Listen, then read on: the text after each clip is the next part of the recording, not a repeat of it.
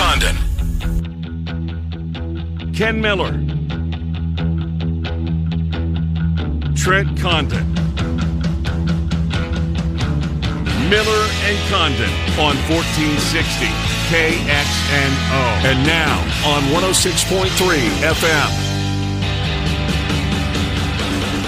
All right, good morning, everybody. Welcome in. Miller and Condon on a Thursday. It's Des Moines Sports Station, 1460 KXNO 106.3 FM. Appreciate you spending some of your time here with Trent Condon and myself, Ken Miller, as we recap last night, a night where the dogs were barking, Trent Condon. Wow. Underdogs in the NBA, underdog in the NHL. We'll get into that coming up here. The BMW of Des Moines guest list looks like this today. Bottom of the hour, we're going to have Ryan Fagan. Glad to get him. He covers baseball, Major League Baseball for the Sporting News. Boy, it's kind of be like a Sporting News infomercial here on Miller and Condon today. Ryan Fagan from the Sporting News, bottom of the hour. Bottom of hour number 2, Bill Bender will be here. On college football, we'll get into Arizona State. Bill's put one of his top 25 lists out that he does every year. Top 25 returning quarterbacks in college football. We will discuss that with Bill.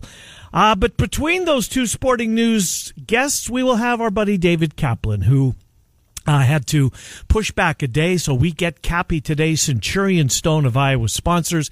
Cappy at 11:05 on the come-from-behind victory by the team with the best record in baseball. That's right, your Chicago White Sox, the best record in MLB. We will talk about Fields and Dalton, the Cubs, etc. with Cappy at 11:05. If you were an underdog player yesterday, Trent, or last night in particular, you had an unbelievable night. Boy, oh boy. Speaking of unbelievable, the collapse in Philadelphia last night was an all-timer. I don't know where to start. The Montreal Canadiens got out of Las Vegas with what they needed, a split. Didn't see that coming. Pretty good night. Long trip back now to Montreal for Vegas as they make their way over and get ready for Game 3. Yeah, we were talking about it. I did the math before the show. If you would have bet just moneyline underdog last night and parlayed them, yep. 43-1 odds last night.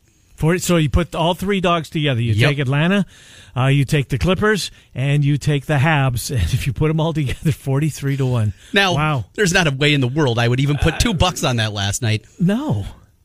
Clippers without Kawhi. There's no chance. I told you I thought they would play well. And they did. They jumped out to a 10-2 lead. Yep. I thought, that's not going to last.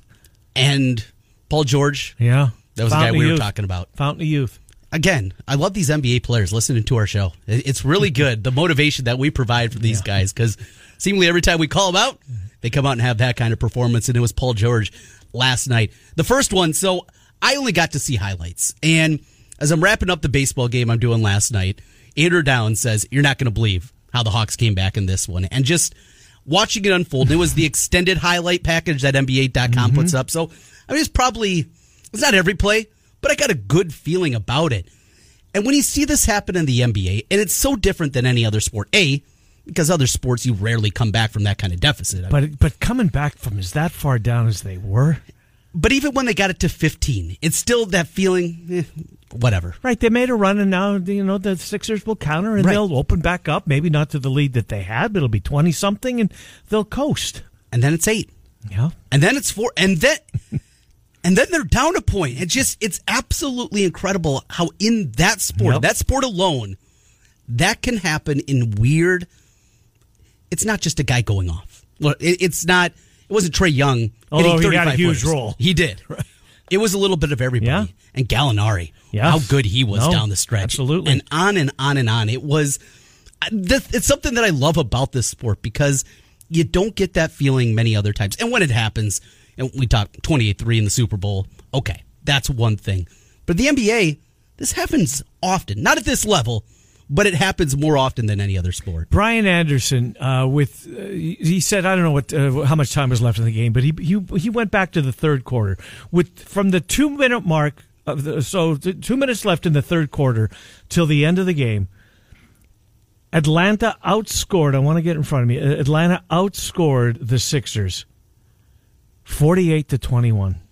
48-21. 40-19 in the fourth quarter, but they got the 8 points in the with 2 minutes left. And the other thing, the Sixers' last field goal, until they scored that garbage bucket with the second or two left, they didn't score from like the 6.5 minute mark of the fourth quarter. Didn't score. How does it happen? And the other thing that is just confounding about this is what happened the game before. The game before where they blew a 16-point lead in that one. And that's the time when you're on the bench and Doc says, let's not let this happen again. Right. Let's keep pushing. Boy, he's getting a lot of arrows shot at him here this morning. My gosh. Shouldn't he? Well, yeah, I guess. But I mean, if he was not Doc Rivers, the guy that that's just it. You and I remember, and younger people just know as a coach, but if he was just a guy, if he was Mike Budenholzer, okay. Look at his resume. Look at the teams that he has had. There's not a whole lot of success there. I know he's got a championship, but this team was poised, Trent. Yeah. The Sixers were home free. Sixers were home free in the basketball game. I mean, it was so lopsided in the first half. In the first 24 minutes, it was. I didn't see it play in the third quarter. No, should you? Right, exactly. This game's over, right? Again, one of the really good things about Twitter, it lets you know that, my gosh, this thing's not over. So you go back, and then you witness that it was an all-time collapse. Now, can they come back from this? I don't know. I still think they can. Ben Simmons can't miss 10 free throws. Trent, he's awful. There, one more stat. I took a picture of this off my television screen. I do that too. Yeah.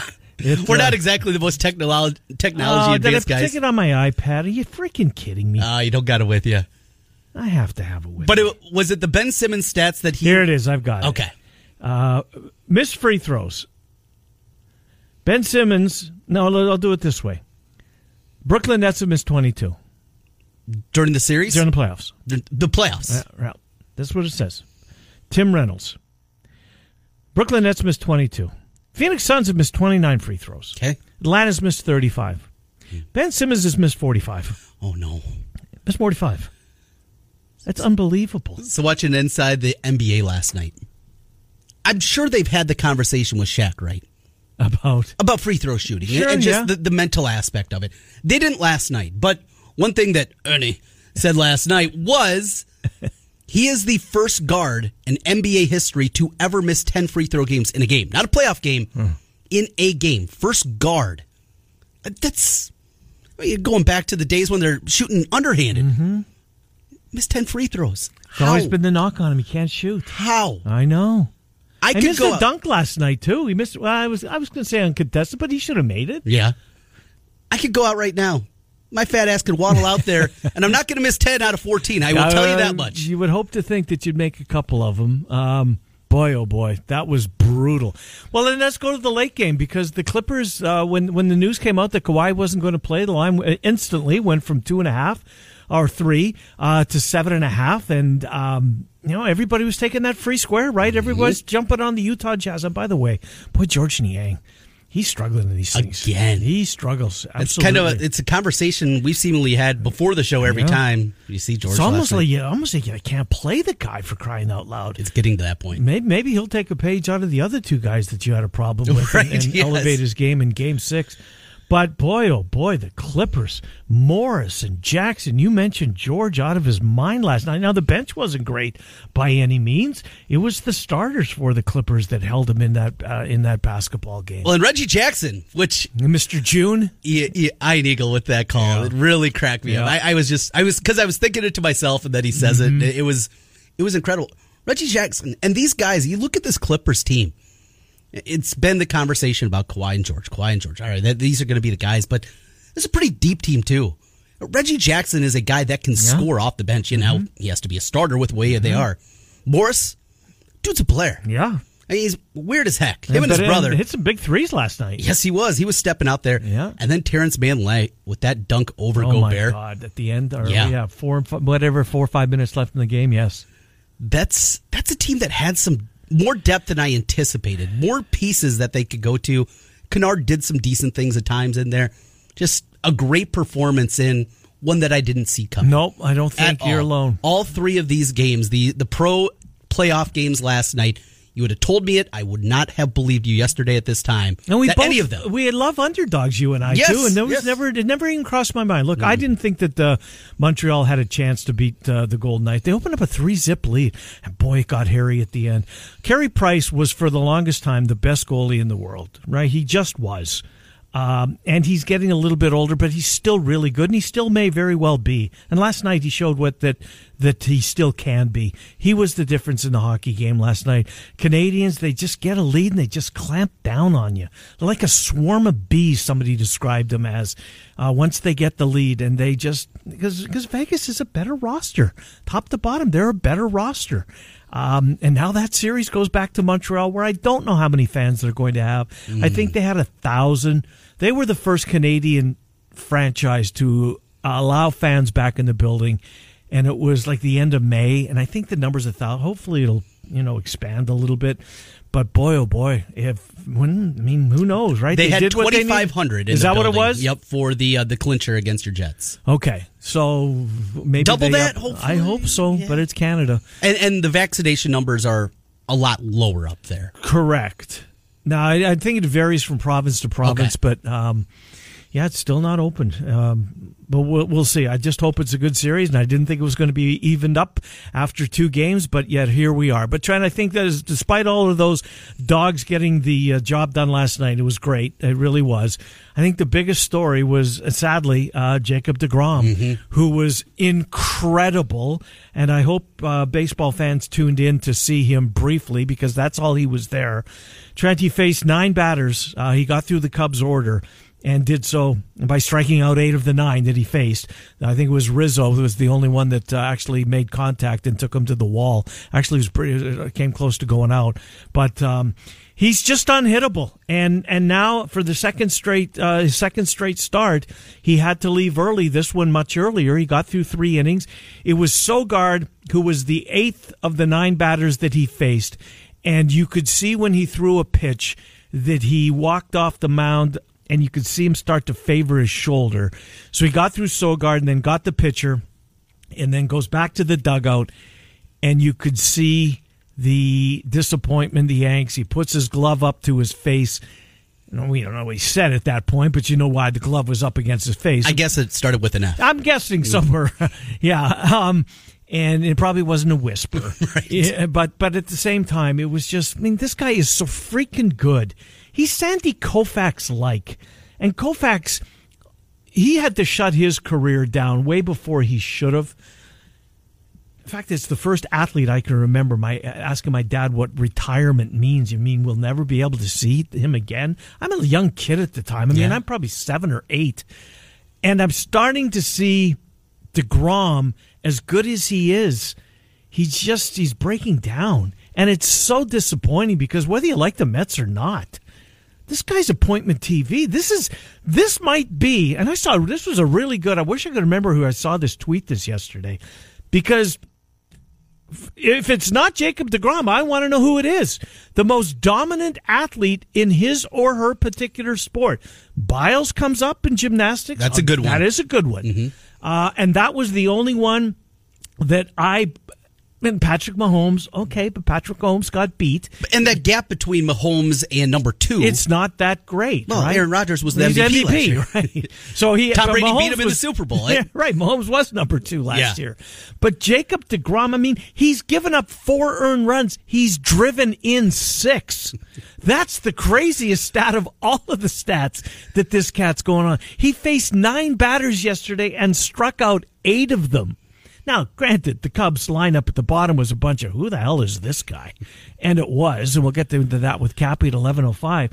But fill in the basketball player. LeBron or Michael in their prime, okay. But there were other good players, and it's not that there aren't any good pitchers in baseball. Mm-hmm. Garrett Cole's terrific. Scherzer, when he is on, terrific. Woodruff has been unbelievable. I like Buehler in the Dodgers, with the Dodgers, and he's a young kid.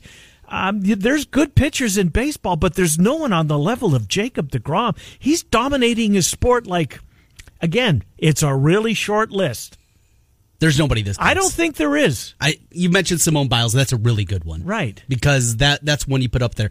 Even Katie Ledecky, I heard there is. That's a good one, too. There's a young lady, though, from Australia that beat her time-wise. Yes, and is beating her at the Australian trials, two of the events, the shorter events.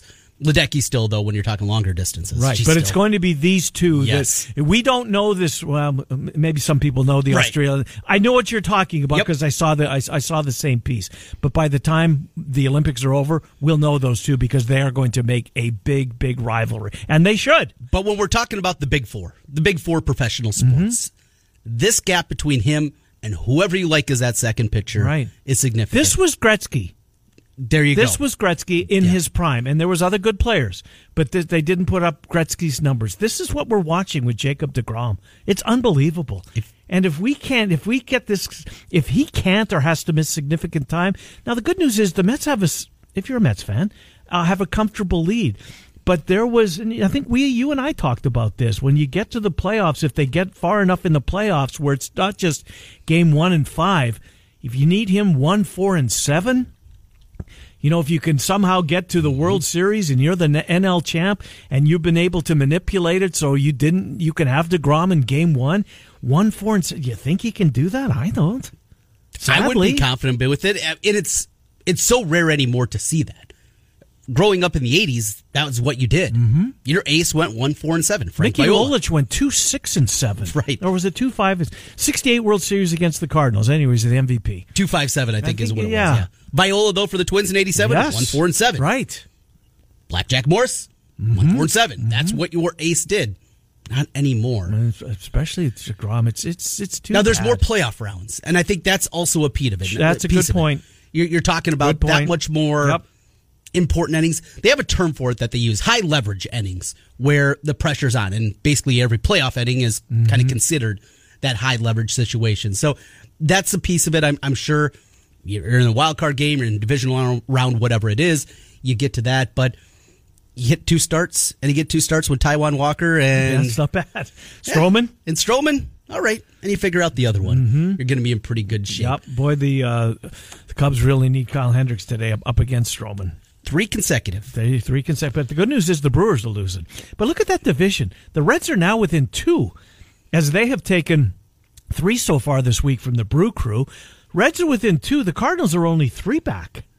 Isn't that wild? Yes. I mean, we were just last weekend, Sunday night, after the beer snake was dropped to the ground and everyone exited Wrigley, I was almost ready to throw dirt on that team. And that's baseball, right? Yeah, I guess. And they're in the right division. Yes. You can't do that at this point in the season. It's a frustrating weekend, and I heard from plenty of Cardinal fans that were very frustrated after the weekend, but 1 week, how quickly it can change, and that's happening right now. And now, did we overreact to the Cubs, too?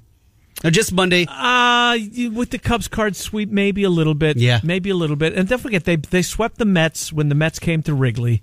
There's still some warts on this Cubs team. Well, Trent, look at the lineup at the bottom of the lineup last night. Look no further than this. Help me out with these cats. Peterson, Rizzo, Baez, Patrick Wisdom. Ortega in right, Sogard. I like Sogard. Lobotron behind the dish. I brought this up a month ago when the Padres were in town and Caratini was behind the plate. Contreras needs help. Needs help. Lobotron is not the answer. This stock cat that pitched last night, now there was more of a story. They built up the story around him. They told this was a kid that was, when you were growing up, there was always a kid that was bigger than everybody else. Oh, yeah. And everybody else caught up with him. This was, according to Baseball America, the most dominant, 14-year-old pitcher in the United States. And he went to USC, and he started as a, 16-year-old. He's in the rotation. But then everybody caught up with him. But we talked about it yesterday. They need more than Davies and Hendricks. And maybe Alzolay, when he comes back. Arrieta is what he is at this point in his career. Trevor Williams is he shouldn't be in the starting rotation. Love his story, but he's just not there. Need a backup catcher. I don't know how long Bryant is going to be out for. He got hurt 2 nights ago. He took a pitch in the first inning on I'm not sure if it was his wrist or his finger. I thought it was his finger, but regardless, he wasn't able to answer the bell. Cubs need help. Cubs need help. White Sox, I don't know if they do. No. This team yesterday, Trent, it was an afternoon game, and I was fill me in on this one. So I'm thoroughly entertained because I love listening to Steve Stone and Benetti, and Stoney's going to be off next week. So he's already said that if you tune into the White Sox and your guy's not there, what happened to Steve Stone? He's going back to Arizona. He didn't say why, but he's back in Arizona. So it was 7-2. Giolito's cruising along in the baseball game. It looks as though, maybe not. They're not going to run away with it, but they were certainly having their way. They opened up a 7-2 lead, and then here come those pesky Rays. And these two teams, I think they are. I mean, well, might we see this? Of course, we may see this again in the playoffs, but the Rays are a really good team, and for the White Sox to test their mettle against this squad and for them to prevail in the series, that gets your attention. So it's 7-2, and then the Rays just start pecking away. I think it's 7-3 in the sixth. You get through the eighth inning, and all of a sudden it's tied. Ninth inning, the White Sox get a leadoff double, couldn't score, but then get the extra innings, and Yasmani Grandal takes a shot off the wall in right field for them to win. But they looked as though they'd blown it, and we're going to blow the series. But the White Sox are a talented team. They're the best team in Chicago. One thing that jumped out to me. Best team record-wise in Major League Baseball. Marshall gave up a couple runs again. And he's usually pretty good. He was early in the year. His ERA's over 5, though. But yeah, you're right. He hasn't been good as of late. Bummer's numbers are okay. I was sold a bill of goods by the Emery Songers and the Sean Robertson of the world that this was going to be the best bullpen in baseball. It's not that. And no, but they have the best record in baseball. And they do. Signed for that. Right. And with the injuries they have, that's significant. But is it just, again, with bullpen guys, it's a small sample size you're talking about. And that was another good team in the other dugout yesterday, too. They're going to come back at it. So I don't think overreaction is warranted here. As you said, best record in baseball. But something to keep an eye on. And Marshall, one of those guys, numbers not as good as certainly anticipated. No, and he was lights out to start the season. But you're right, he has come back to the pack a little bit. All right, more baseball conversation coming up. Ryan Fagan, just real quick on this. We'll pick his brain on this topic as well. Do you sense that that pitchers are starting to come together and try and get Major League Baseball to soften their stance on their determination to get the sticky stuff out of the game? Oh, I think so. Yeah. And we're starting to hear a lot of these guys, Trent. A lot of them are starting to speak up. Not that I don't believe, anyways, that they that think that they should be able to get away with whatever they're getting away with. But it's just when they're trying to bring these changes to the game. It's the middle of the season almost. Yes. If it would have been spring training, I don't think anybody would have had a problem. But they've been going through this now, and I don't know. I was calling a high school game last night. Mm-hmm. Did it come up? Didn't see a rosin bag. You didn't see a rosin bag? I rarely see a rosin bag at high school games. There's a couple of places that do. Don't have a rosin bag. I wonder what's behind that. We never had one. Don't need it. Or you just grown accustomed to not having it. And then you morph and you continue and you get to the level. I told you about that article I read last week, and it was just a writer, a baseball writer, that went in and just showed, as he was throwing the ball barely 60 miles an hour up there, but what the sticky stuff can do. So should it be more of a weaning off process? Yes, that's a very well put. Where we're going to allow this until day X. No more sticky. You can still use rosin. You can still use the sunscreen. We know that's a combination, but the most tacky stuff, the weightlifter stuff that people are using. The stuff when a ball falls off a batter's bat and hits him in the chest protector doesn't stick. Yes. That stuff goes away. Right. And then after the All-Star break, like Velcro. Then we're doing away with the sunscreen. You can still use the rosin and sweat and one other material. And by the time we get to trade deadline, July 31st, it's over. You got your rosin bag, and that's enough. Well, okay. If that's the best solution, I think they would sign for that. But I still don't think you could do that either, though. No, public sentiment would be bad. Right. I still think that it should have happened in the off season. But it wasn't a real conversation. No, until offensive numbers started to plummet the way that they are. And we were looking for reasons. Oh, it's the baseball. Mm-hmm. Well, it is the baseball because it's got a bunch of crap all over it that these guys are spitting at ridiculous numbers. That's the reason for it. It was talked about, but not at the level. And then that Sports Illustrated article we had a couple weeks ago, I think that really accelerated the process. And what took it over the edge was one pretty innocuous question to Garrett Cole. Yep. Right. Have you ever used the sticky stuff and his pauses? And he didn't know how to answer that. And Scott Boras has come out as well, and he's a pretty powerful guy in the game of baseball. Yes, and they represent some pitchers, and he made his feelings very clear. I'm guessing on behalf of his clients, or certainly had input on that. All right, more baseball conversation with Ryan Fagan. Cappy's here at 11:05. Look forward to catching up with Cappy. Who does he think will, is he going to say Berríos? Because that was the name that was tossed our way on Monday and Tuesday. We'll ask him unsolicited if he's hearing Berríos or who potentially could join that Cubs rotation. Miller and Condon till noon. It's Des Moines Sports Station, 1460 KXNO and 106. Now back to Miller and Condon on 1460 KXNO and 106.3 FM.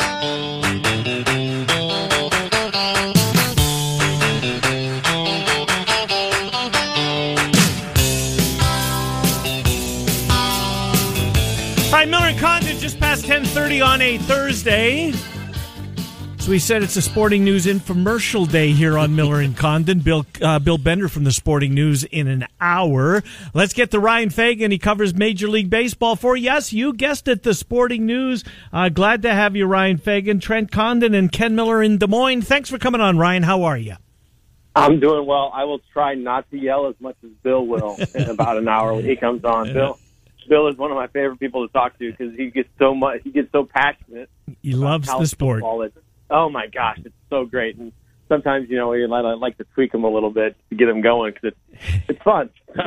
Absolutely. He's a good guest and a real friend of the program. We've had him on our show for years. Grateful for the relationship. So, Ryan, let's start with, I guess, the biggest story in baseball from last night. We'll get to the, pitchers and Major League Baseball cracking down on them. But boy, oh boy, as a fan of baseball, I'm a Blue Jays fan. I don't root for the Mets, but gosh darn it, watching Jacob deGrom, what he's been able to do.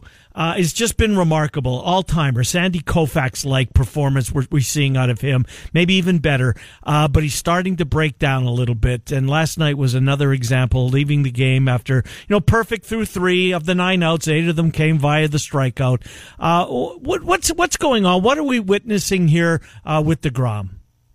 I hope we're witnessing a hiccup in a historic season. I really do, but it would be the third hiccup now. Yep.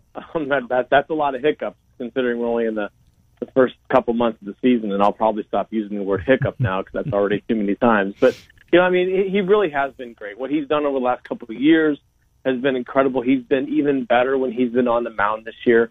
The performance yesterday, 8 strikeouts in 9 batters is just incredible. And you're right. You hit the nail on the head when you said you're a Blue Jays fan, but you're a baseball fan. You like watching the greats. I like watching the great players do great things. That's what we want to see, and that's what he's given us every time he's taken the mound. But it seems like every time you watch him, like I turned on that game in the 3rd inning, so I watched that last inning, and then you're just kind of hoping, please nothing happen, please nothing happen. And then, obviously he left the game and didn't come back, and a sore shoulder and, early indications, I guess, is maybe it's not a super serious thing, but, this is the 3rd time now he's come out of a start early. He's had a start pushed back for a while. He spent a little bit of time on the IL, and, it's just, you almost just, you want the Mets to just wrap him in bubble wrap. Right. Keep this guy healthy so we can witness one of the all-time greats in the sport. Ryan, a lot of people, myself included, first thing when you see him leaving the game is connecting that to the sticky as it comes off. deGrom's been known to go to his belt quite often. A lot of people maybe can making some connections there, and especially on the heels of what we heard from Tyler Glasnow a couple nights ago. Do you see any connection here? And taking it a step further, just how impactful this is going to be, not just to pitching and maybe giving hitters a better chance, but the injuries that are going to come along with it. Right. I think in deGrom's case, the Mets players have been pretty staunchly saying that he doesn't do anything. And in fact, I think it was the catcher, I think it was James McCann, said, we all kind of joke about what he could be like if he did use the sticky stuff, because he just has this crazy thing. And his, I looked a couple weeks ago at a bunch of the pitchers at the top of the ERA charts, right? And looked at their spin rate on the four-seam fastballs. And guys like Trevor Bauer were in the 99th percentile of spin rate on four-seam fastball. DeGrom's spin rate was like 75%, right? So he's not a guy that relies exclusively on that.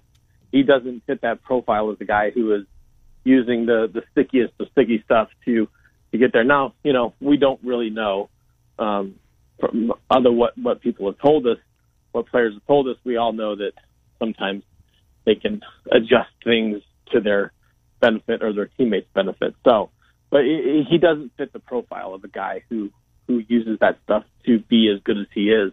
But to your other point, Tyler Glasnow is 100% convinced that this is what led to the injury. And it does make sense in a way because, the motion of throwing a baseball is not normal, right? And with the effort that goes into it, the all-out effort and the muscles that are used, if you're tweaking anything at all, you're opening up the chance for some sort of injury, and that's what Glasnow feels like happened to him.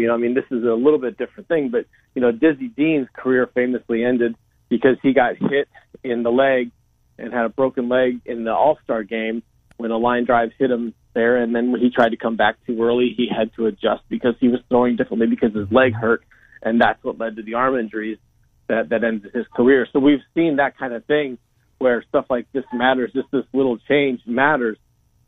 So hopefully Glasnow is alone and nobody else gets injured like that, but we will see.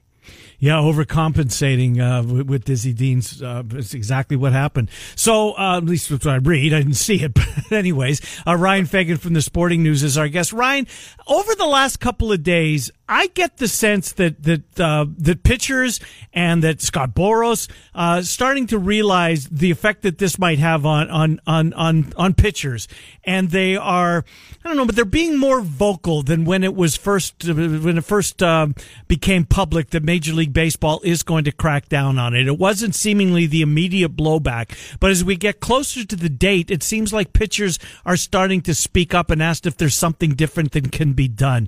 Do you sense that? Do you see that as well? And if they do, kind of soften it or not go from 0 to 100 as they're going to do, what can be done? Well, I think that's the biggest thing. I think everyone was curious as to what the rules were going to be, what the suspensions were going to be. And I think that's why people kind of held their tongue a little bit because they didn't know, they didn't know exactly what it was going to be.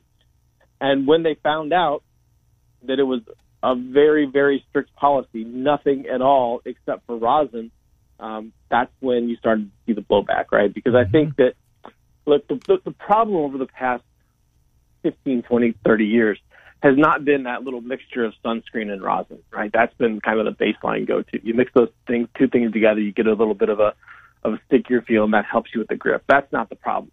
The problem came when basically the cheating got too good, right? When we started introducing stuff like spider tack and these super, super sticky substances. And that's when the spin rates really took off, and that's when the strikeout rates really took off, and that's when baseball said, okay, well, we have to do something, right? I don't think pitchers were prepared for baseball to take away that sunscreen and rosin combination, right? It feels like they were expecting that, okay, we'll just take away this brown stuff that comes on the baseball and is very obvious and noticeable. You do that, and that's okay. But when they started taking away everything, that's when you started to see the reaction. And the Glasnow news, that certainly isn't going to make that go away. Let's move away from the sticky stuff and get into a sticky situation for the Cubs.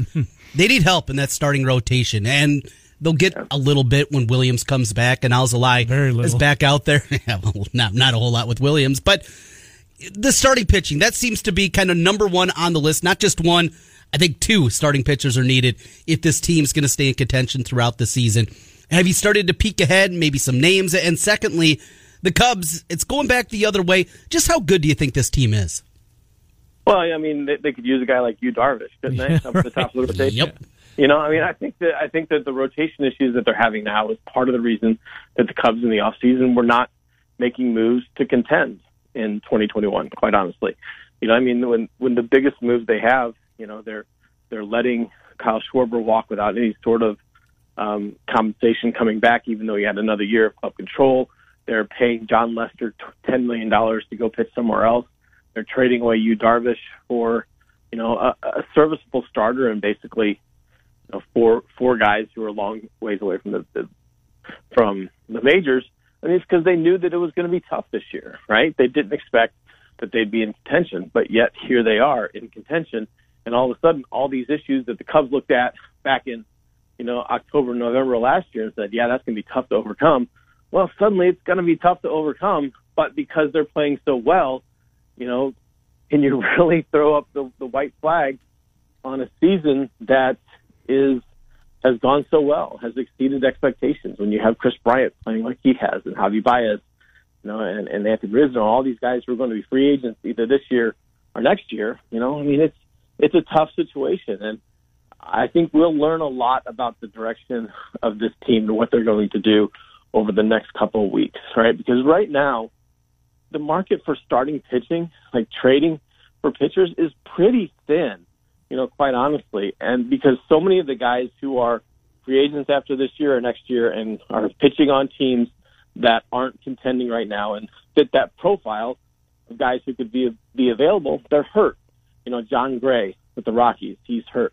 Matt Boyd with the Tigers, he's hurt.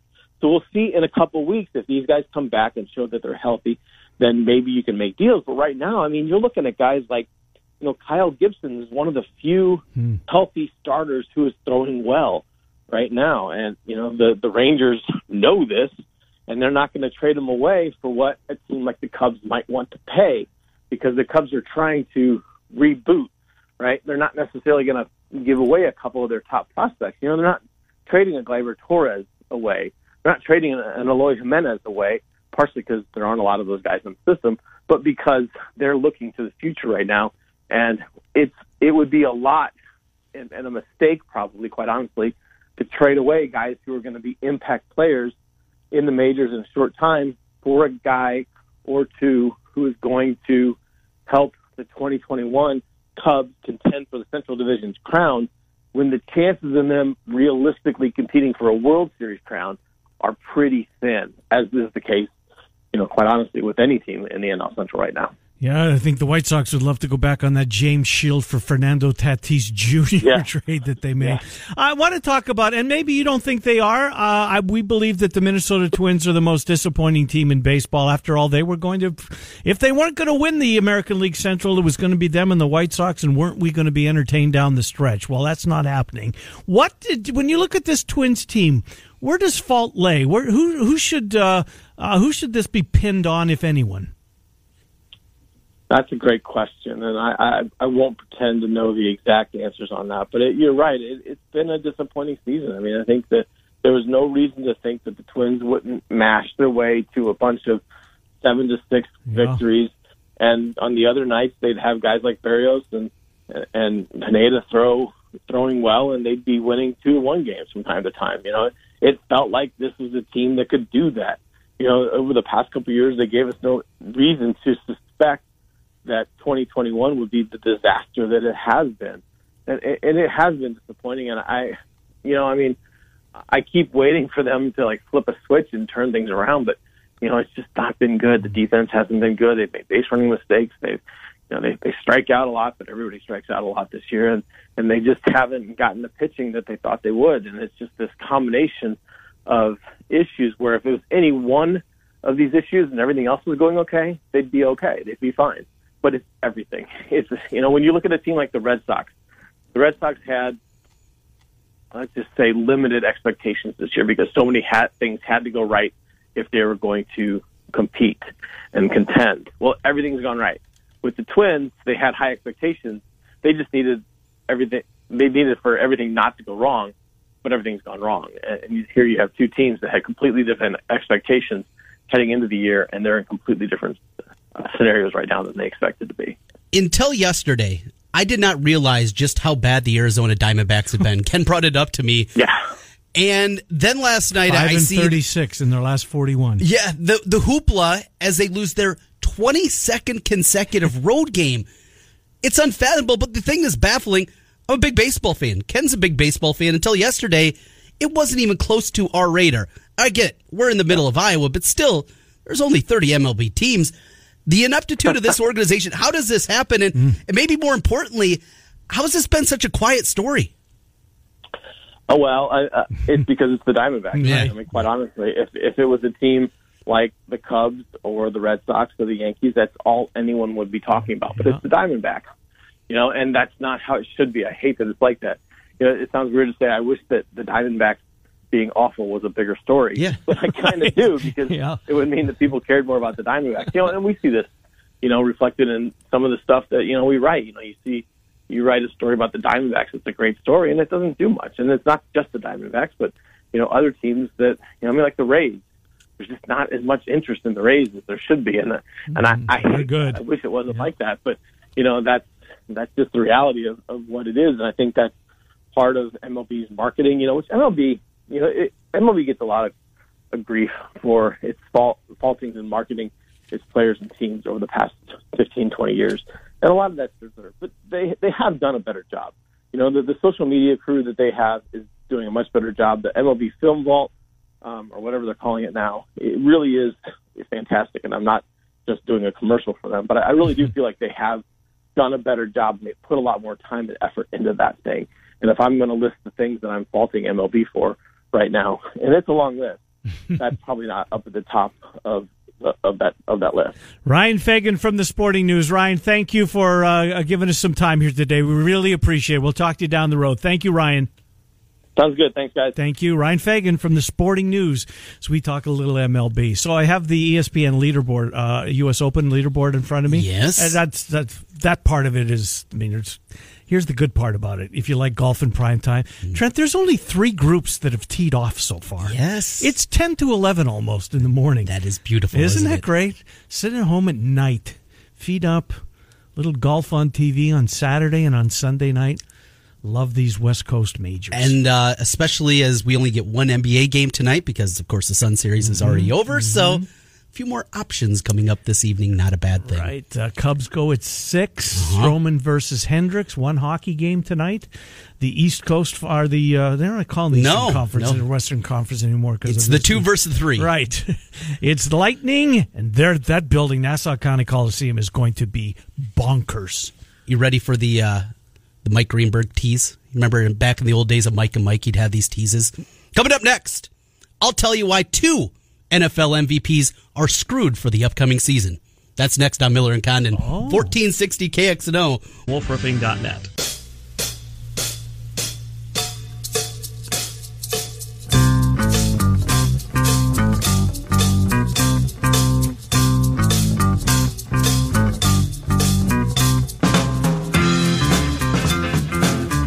Condon, welcome back. 1460 KXNO, 106.3 FM. So before we went to break, you teased about 2 former MVPs that are going to have bad seasons this year? Well, the Madden curse has been known to strike many times in the past, and this year, not 1, but 2 cover athletes will be on Madden 2022. So is it different parts of the country you get if you get Brady or you get Mahomes, you get to choose? No, they're both on there together. Yeah, I saw a picture of one of the mock-ups there, and they're sitting, look like on some bleachers next to each other there, the former MVPs. Now, if you believe in the curse, it has struck many times in the past, but just 2 years ago, Patrick Mahomes, he was the cover athlete. Worked out okay.